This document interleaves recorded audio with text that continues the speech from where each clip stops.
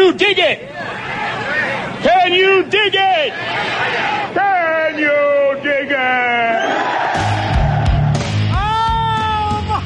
Oh, wow! Don't they know it's the end of the world? Do you want that more dramatic or like sort of understated or what? This is a land that prays for a hero. The humor of the entire situation suddenly gave way to a run for survival. You are listening to Greening the Apocalypse on Triple R 102.7 FM. Yes, welcome, one and all to this week's edition of Greening the Apocalypse, 3RR's weekly kick to the nether regions of the corporate greenwash machine. Bushy's my name, and it's good to be back, having been away for a few weeks in the tropics, where I was forced to come to terms with the fact that I am a very white person from very cold northern climes, and the grinding chafe on my inner thighs in the tropics is not necessarily something that I'm well evolved to deal with, mentally and physically. Regular co-conspirator Adam Grubb is away this evening. He's not feeling well at all. I'm willing to put it down to bad luck or correlate it directly to the fact that last night there was a pre-radiothon gathering and much beer here. But it may not be cause and effect. Joining us on rotation is the Shark Puncher and now the Hokkaido Bear Whisperer. The very awesome Sarah Coles. How are you, Colsey? I haven't seen you in ages. It's been a long time. Yeah. It's been a long time. I nearly fell off a mountain since I saw you last. So don't talk about chafing of your thighs. Yeah. Oh, yeah. No, I won't. Well, I probably will later. It's inevitable.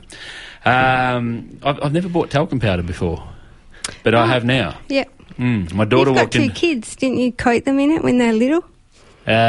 No, we use that red canister, the pawpaw cream or bum cream, as it's collectively called in Australia. Yeah, that was good stuff. My daughter, 3 years old, walked into the bathroom one morning and she asked me why I was shaking flour onto my doodle. So that was an explanation. Talcum powder looks suspiciously like flour to her. Am I giving too much away during dinner time? Just ring in and tell me if I am. Or subscribe. Or subscribe. Bit more about that later. The bicycle master whisperer, the all-round fabulous person and smooth panel operator is Jed McCartney, and he is running the show tonight. How are you, Jed? I'm well. Welcome back, Bushy. It's nice to have copious amounts of hair back in the studio. Tonight's guest is Lachlan Simpson. Lachlan's Twitter description reads, overly optimistic, unfailingly polite, boringly serious and childishly absurd. He is a Victorian Senate candidate for the Pirate Party of Australia. He has worked as an Australian aid volunteer in the Pacific Island nation of Kiribati and spent 20 years working with independent media and free and open source software communities.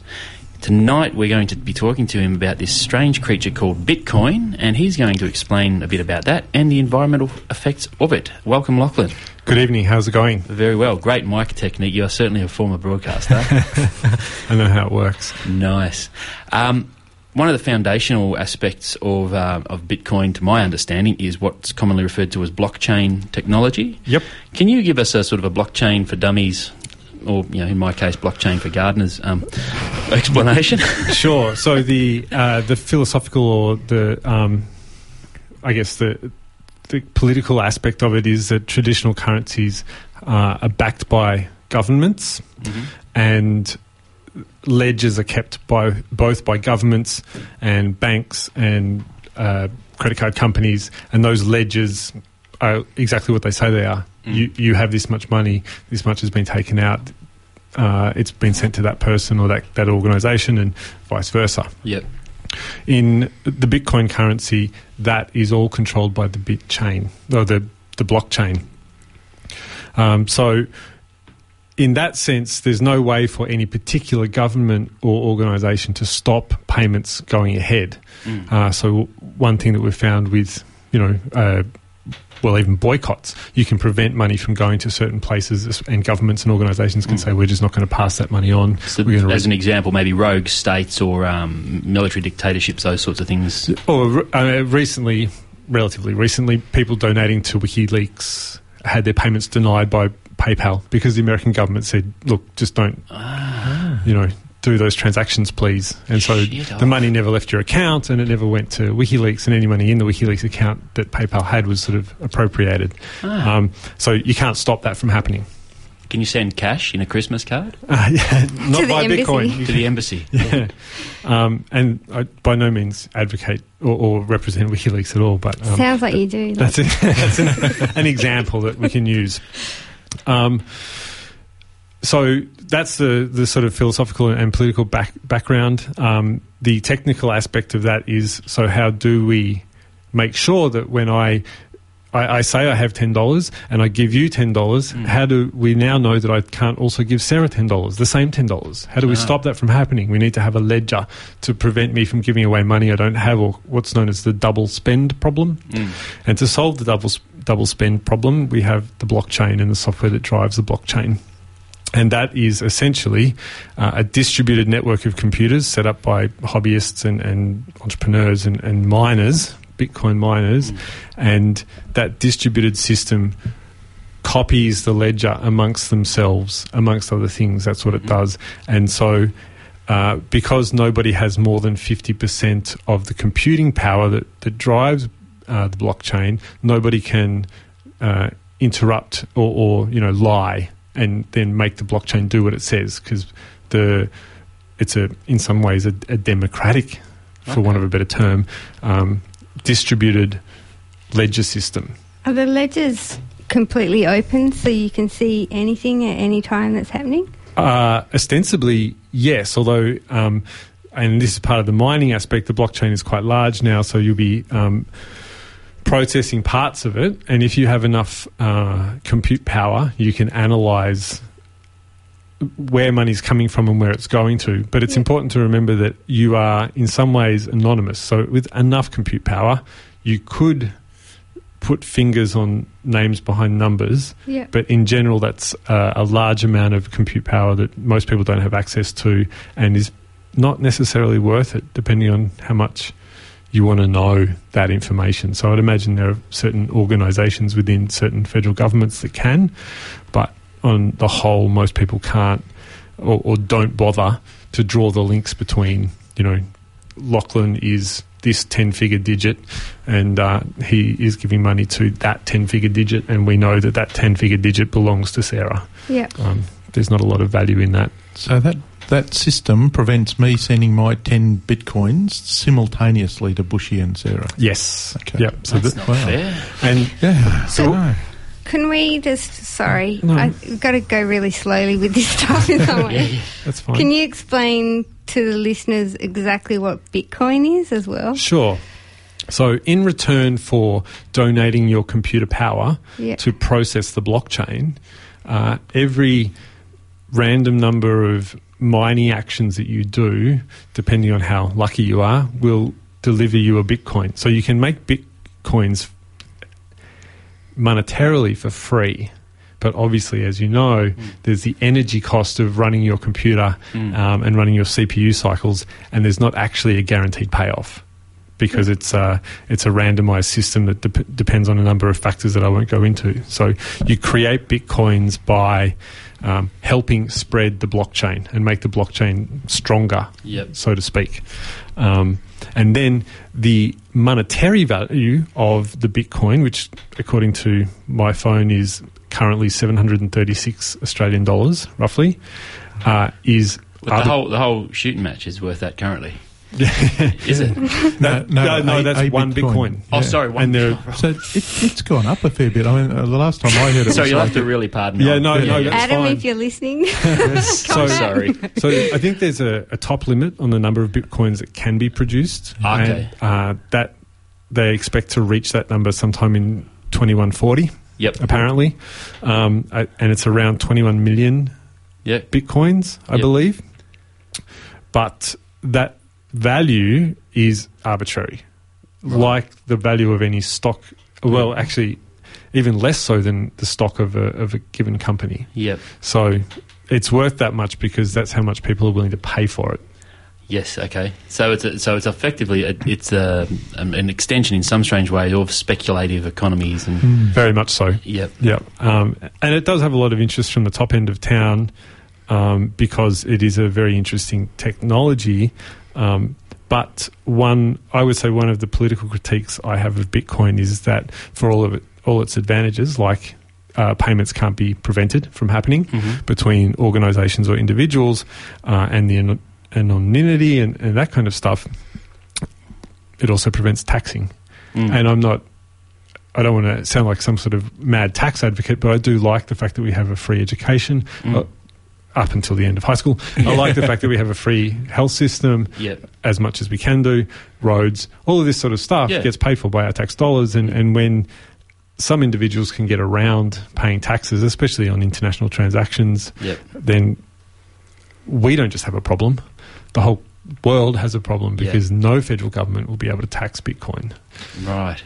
So Bitcoin is part of a movement of what we call the cryptocurrency movement, I suppose, or for want of a better way. Is there other cryptocurrencies out there? Yeah, alt currencies. Yeah, there's a number of them. Not all of them are as popular as Bitcoin, and some of them are jokes, and they're all speculative. And I mean, I haven't actually done the research, but I'd imagine there's at least a dozen and probably more. Yep. There are people constantly trying to improve upon the Bitcoin code base, which one of the problems they have is that to make a change to the code base, you need to have more than 50% of the users agree to that change, because they all need to change their system simultaneously.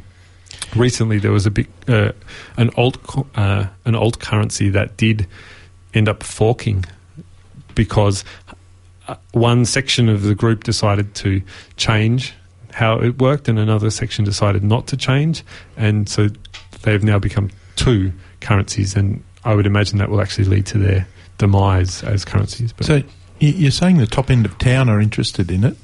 Can you essentially invest in it, like shares? Can you buy, rather than generating bitcoins, could you go and buy, absolutely, 2 bitcoins with your $1,500 or whatever? Yeah, you can. Yep, and in fact, bitcoins can be what's known as shredded, which just essentially, like you take $1 and turn it into 100 cents. You can take a portion of your Bitcoin and just buy a portion if you'd like to. Yep. There's some great Australian startups who have created Bitcoin wallets, and so you go to a Bitcoin broker online, and you purchase the Bitcoins, and they ask you for where you would like those Bitcoins to be delivered, and you can get it sent to your email address. But having an online wallet is very similar to having a PayPal account. It gives you a place where you can readily use those Bitcoins from, which is a lot easier than getting it delivered to your email address. Given some of the stuff people trade in, some of the different products that they talk about, I'm surprised that people haven't launched into this, like investors particularly. Well, the reason it hit that level was due to the website Silk Road, which no longer exists, but Silk Road essentially traded in narcotics and other types of you could buy some illicit materials. Didn't you and Adam set that up when you were housemates? No. I heard something weird about Bitcoin, that you can, in America, there's some Subway stores where you can use Bitcoin to purchase a sandwich and you get a discount. Yes. Have you heard about that? Yes. There's a lot of sandwiches in one Bitcoin, isn't there? You've got to feed a footy team. You'd have to be hungry. But, yeah, is that going to happen here? Like, is there going to be more Bitcoin transactions, or...? I don't think so, not in its current state. I get the feeling that Bitcoin was a major breakthrough philosophically and for the psyche, like the general human psyche. It was quite a breakthrough. It should be made clear that the cryptocurrency, the people who developed the cryptocurrencies have been advocating for this kind of thing for over 30 years. It didn't just appear out of nowhere. They've been advocating for a distributed federal government-free currency for quite a long time, and they've been processing ideas. This was the first one that was successful. But I've got a feeling that improved systems will more likely to take off because they will be more efficient and controlled, let's face it. Bitcoin was invented by an Australian, wasn't it? It was invented by somebody who calls himself Satoshi. Yeah. I can't remember the second name, maybe Nakamura. Nakamoto. Nakamoto, thank you. An Australian has claimed to be Satoshi. Is he? Do you think he's telling the truth, that guy? No. It's weird, isn't it? So there's videos, you can see some guy who says that Dr. Craig Wright says he created Bitcoin. You can check that out. So I think one of the fallacies of the Bitcoin movement is this idea that you get a discount at Subway because, for instance, when you pay for your sandwich at Subway with a Visa card, Visa charges you for using the card, and they also charge the retailer a percentage of the sale cost.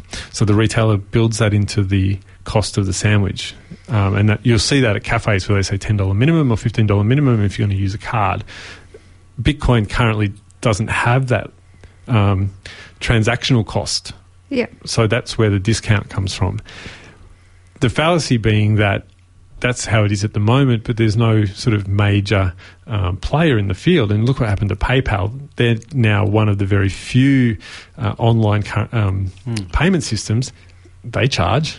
Yeah. And I'd imagine at some point someone will be the gorilla in the room, or some organisation will be the gorilla in the room. Everyone uses them. Everyone trusts them. They'll start charging. Yeah. So it is a bit of a fallacy in that regard, I think.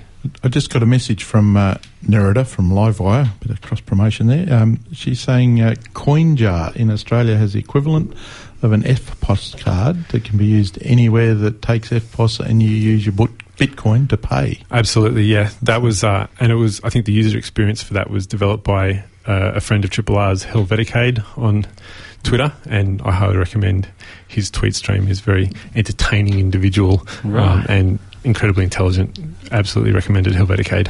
Awesome. Hey, we'll go to our next track. We're talking with Lachlan Simpson about Bitcoin, that great decentralised and anonymous currency exchange system. After the break, we'll have a bit of a chat about its sustainability. How long can it go on? Because as much as we can decentralise it, we still need to power it.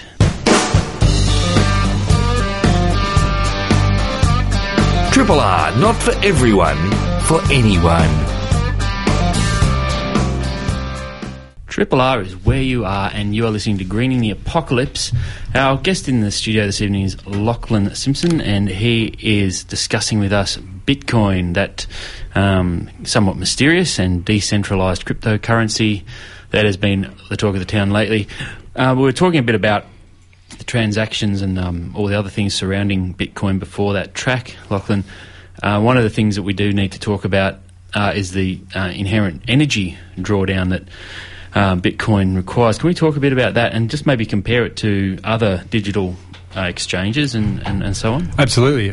I think it's worth noting, as I did during the break, that I'm by no means an expert, but I've got some stats in front of me so we can kind of look at those. Yep. Bitcoin is completely created by CPU cycles, which means that there's a massive amount of energy required. I actually don't know what a CPU cycle is. What's that stand for? Just computer hours, the number of hours your computer's turned on, and that it's doing nothing else but you know, sometimes it can be running in the background. Yep. And yeah, there's cooling involved, there's the energy in building the computers in the first place, the air conditioning involved. And we were talking before about changing the code base of Bitcoin. So one of the efficiencies that they're looking at the moment, or trying to get through, is to make the code more energy efficient. Unfortunately, it's very difficult to change now that it's out there, but they're trying to change it. But one of the advantages of having a very expensive electrical cost is that it's a disincentive for people to try and take over the Bitcoin, because the costs then become unmanageable, supposedly. So for it to go from being decentralised to being centralised and owned by someone, no one would dare want to actually front up to those bills on their own. Yeah, or might not be able to afford to. What if they do it in a country where electricity costs are really low? Yes, this is a possibility. And I think there's evidence that there are large Bitcoin mines in the developing world, in particular, countries where electricity might be cheap because of the nature of their development, or other things like corruption and where the energy comes from. Yep, the dark side of Bitcoin. Bitcoin has a number of dark sides, and that's one of them. And I think it's actually the one that's talked about less often than some of the more conspiratorial dark sides. So how much energy does one Bitcoin transaction require? The numbers are fuzzy because of the nature of how it works and how often Bitcoins sort of get mined. But Vice had an article recently where they claimed it cost about as much as a day, 1.57 average American houses per Bitcoin worth of energy to mine, which is quite a lot. When you get, for $700 odd, that's a lot of energy. Yeah. You would suspect. Yeah. You can have more efficient computers. Hang on, why does it take so much energy? Is it because it has to be secure? So it takes so much energy because I'm trying to think of a good analogy. If you had a castle surrounded by lots and lots of soldiers, they all need to be fed. And I suppose the metaphor there is that in order to keep this safe, secure, anonymous, and constantly correcting itself.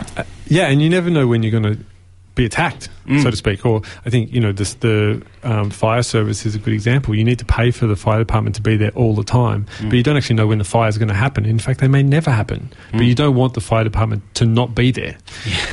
Because when it does happen. So in terms of mining, you can do a lot of mining and never sort of come up with any coins, but you might get really lucky and come up with one almost immediately. It depends a lot on... So do we have any idea how many people are sitting out there mining in the hope? I mean, it sort of strikes me it's like Ballarat 100 whatever years ago, where everyone's digging and hoping for the... Yeah, and I guess the difference is that we could have drawn a circle around that and counted heads, whereas these days it's a lot more difficult because it's not people who are doing the mining, it's computers, and you could have your computer that's currently sitting on the desk with your notes running a Bitcoin miner in the background, right? That's a possibility. So people could do it when they're at work. $750. Yeah, I'm up to 762. People can do it while they're at work, and in fact, an ABC employee was sacked for mining Bitcoin whilst on the job. Turning an ABC server into a Bitcoin miner. The weird part being that it was, 2 years later, the Bitcoin went from being like 2 cents per Bitcoin to hundreds and thousands of dollars, and ABC might have found a new funding source. I was going to say they could have filled the gap left by funding cuts big time. So, I think the ABC probably made the right decision, although they might be ruining it. Yeah. I'm just imagining Tony Jones on Q&A with his big Bitcoin T-shirt, just taking no shit from anybody. Yeah. Can I ask you a question? What do you think is going to happen? Like, is there a way to make it... Is it going to be sustainable in 20 years from now, or...? That's a difficult question to answer for a number of reasons. You've got like 3 minutes. Yeah, okay. The first reason I would say is it's difficult because it's hard to know where technology will go, and it's hard to know where society will go. So in that time, we're expecting to see the end of cars or the end of humans in cars, and that will change the way society works. There's potential for climate change, which will change how we live our lives. All that kind of stuff. Then we have advances in computer technology and potentially bigger and stronger CPUs. There's the question of does Bitcoin get to change its code base so that it is more efficient? There's the story of do federal governments or Visa or the ANZ come in with their special Bitcoin that trumps this one and takes off and turns this one into something that's worthless? In the same way that, when you were making wooden heads for axes, that was great until somebody came and made a stone head for an axe, and suddenly it doesn't matter how good you are at making a wooden head for an axe, the stone person's going to win, and then the metal person's going to beat them again. You're still a skilled craftsman, but no one wants to buy your stuff. So I think there's potential in the cryptocurrency realm, but I think the Bitcoin is just the first baby step towards that, rather than the end. The one that we'll be talking about in 20 years. Napster came and disappeared, but we know what Napster is. Indeed. It's an interesting discussion, and probably one that we could return to at another time. I'm sure it's been discussed all over the place. And thanks for coming in to talk about it tonight, Lachlan. Thank you very much for having me. Triple R is where you've been at for the last hour listening to Greening the Apocalypse. We will see you next Tuesday, but until then, have all the fun. This has been a podcast from 3RRR 102.7 FM in Melbourne. Truly independent community radio. Want to hear more? Check out our website at rrr.org.au.